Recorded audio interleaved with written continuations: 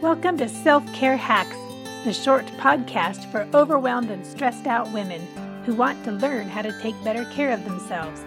I'm your host, Anita Ojeda. I used to suffer from overwhelm and stress too, but I've learned how to take care of myself and take care of others. You can too. Thanks for joining us today. Are you taking care of yourself? My friend asked me. Yes, I assured her, as I kind of pushed her out the door, closed it behind me, leaned against it, and broke into tears. Why? Well, although I said I was taking care of myself, I really had no idea how to do it. It started when I was a kid, I suppose, and continued into marriage.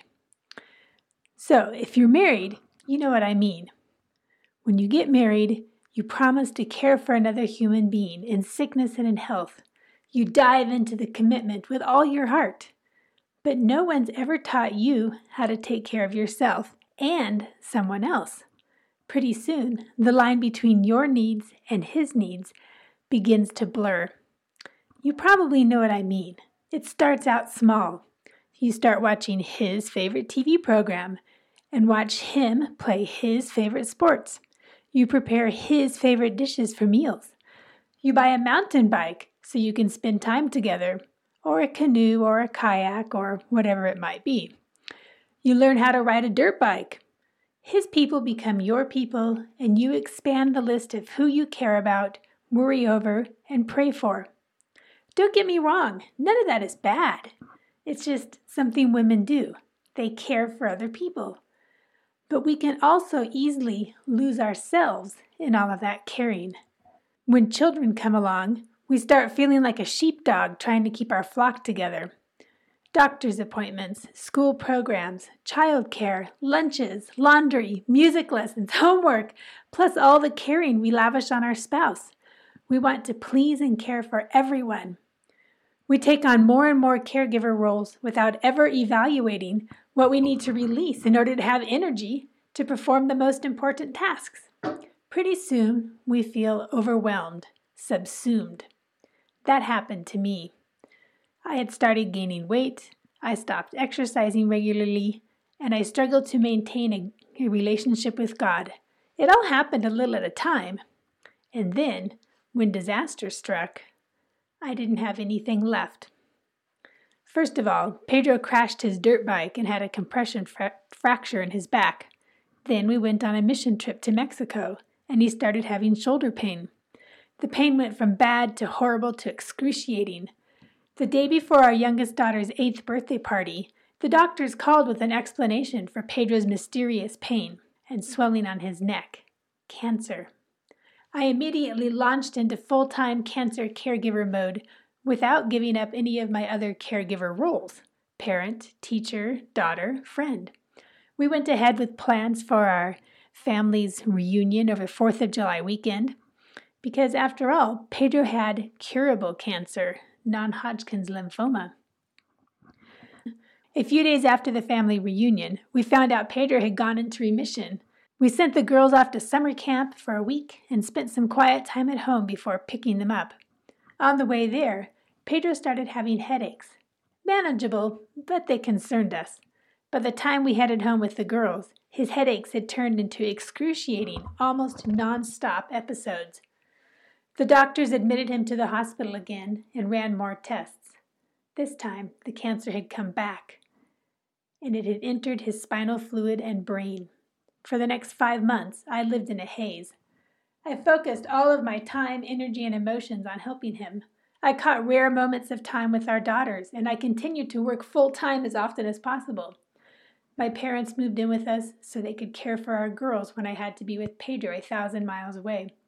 I single-parented while Pedro received treatment for his rare form of cancer. And, worst of all, I took absolutely no time to care for myself. So even though I told my friend that I was taking care of myself, I really wasn't. I really didn't know how. Don't get me wrong.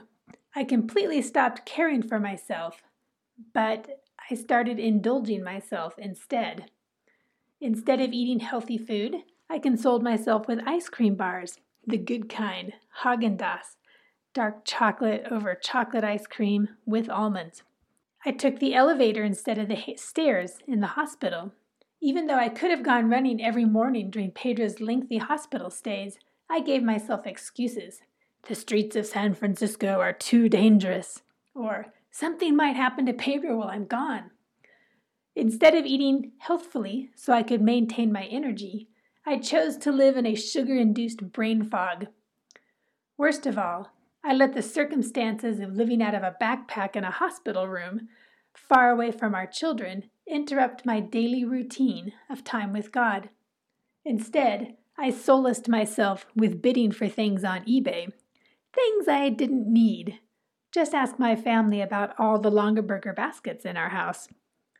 So I get it. I understand the conflict of taking care of yourself while so many other people depend on you. It seemed wrong, maybe even indulgent, to spend any time taking care of myself. But in trying to avoid indulgence, I ended up indulging. And my indulgence didn't make me a better version of me. Self-care is not the same thing as self-indulgence. Rather than randomly rewarding myself with things that give me instant gratification, I needed to form a plan for seeking wholeness in order to become a better version of me. You might wonder where I get that term, better version of me. Well, it comes from Bob Goff, one of my favorite authors. He claims that we should always be in the process of becoming a better version of us. That doesn't mean that we're trying to turn ourselves into someone else. But if we want to start the journey to becoming a better version of us, we need some sort of a roadmap. Otherwise, it will take years, even decades, to experience lasting change. The important components of achieving wholeness, or a better version of us, include making a concerted effort to take care of ourselves in 4 domains. The 4 domains are mental, academic and artistic, those are kind of lumped together, physical, and spiritual. Together, they form the acronym MAPS, which makes them easy to remember.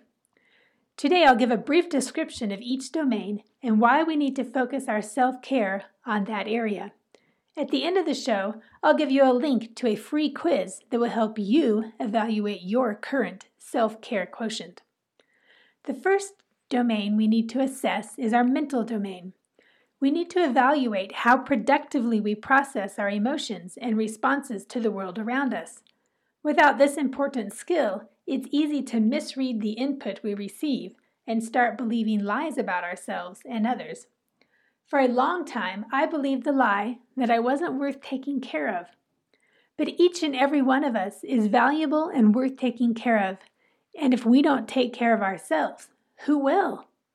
Each of us has the power to affect change in our lives, but it starts with realizing just how valuable we really are. The second domain we need to assess is our artistic and academic side. God created us as creative beings, and if we deny our creativity, we shut off a part of who we are.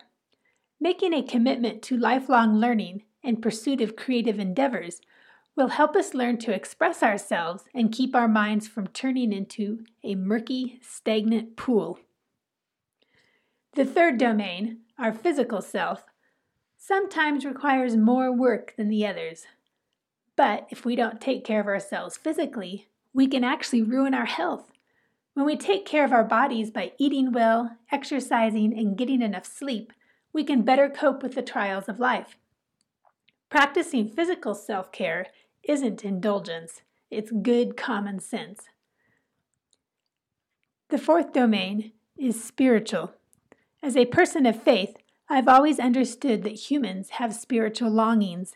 If we deny them, we stunt our growth as a person. We need to take care of ourselves spiritually, just as much as we take care of ourselves mentally, academically, artistically, and physically. Spirituality is more than just picking a religion and attending services. There you have it. In order to start our journey to better self-care, we need to remember MAPS. It doesn't take hours each day to get on track to healthy self-care. In fact, in as little as 25 minutes a day, and not all at once, you can start your journey to wholeness. There's where I come in. I'd love to guide you on your journey so you can bypass all the rabbit trails I've followed. I'll provide hacks and tips to help you on your journey to better self-care and a better version of you. After all, if we don't take care of ourselves, we won't have anything left for anyone else. If you'd like to take the free self-care quotient quiz, go to AnitaOjeda.com. That's spelled AnitaOjeda.com, and go to the link at the bottom of the page. It's a pretty little sailboat on a blue ocean. You can follow the Facebook page at facebook.com/selfcarehacks. Self-care hacks is all one word.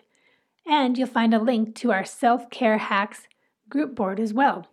Come back next week when we start a series on goal setting, because just wanting to take better care of yourself won't actually happen unless you learn to schedule self-care into your life. Take care of yourselves, my friends. You are worth it. You can find me at AnitaOjeda.com or check out the show notes for links to my social media accounts. If you enjoyed this podcast, take the time to tell a friend. Together we can build each other up and teach each other how to take better care of ourselves. I'll see you here next Tuesday with more self-care hacks to help you overcome the overwhelm.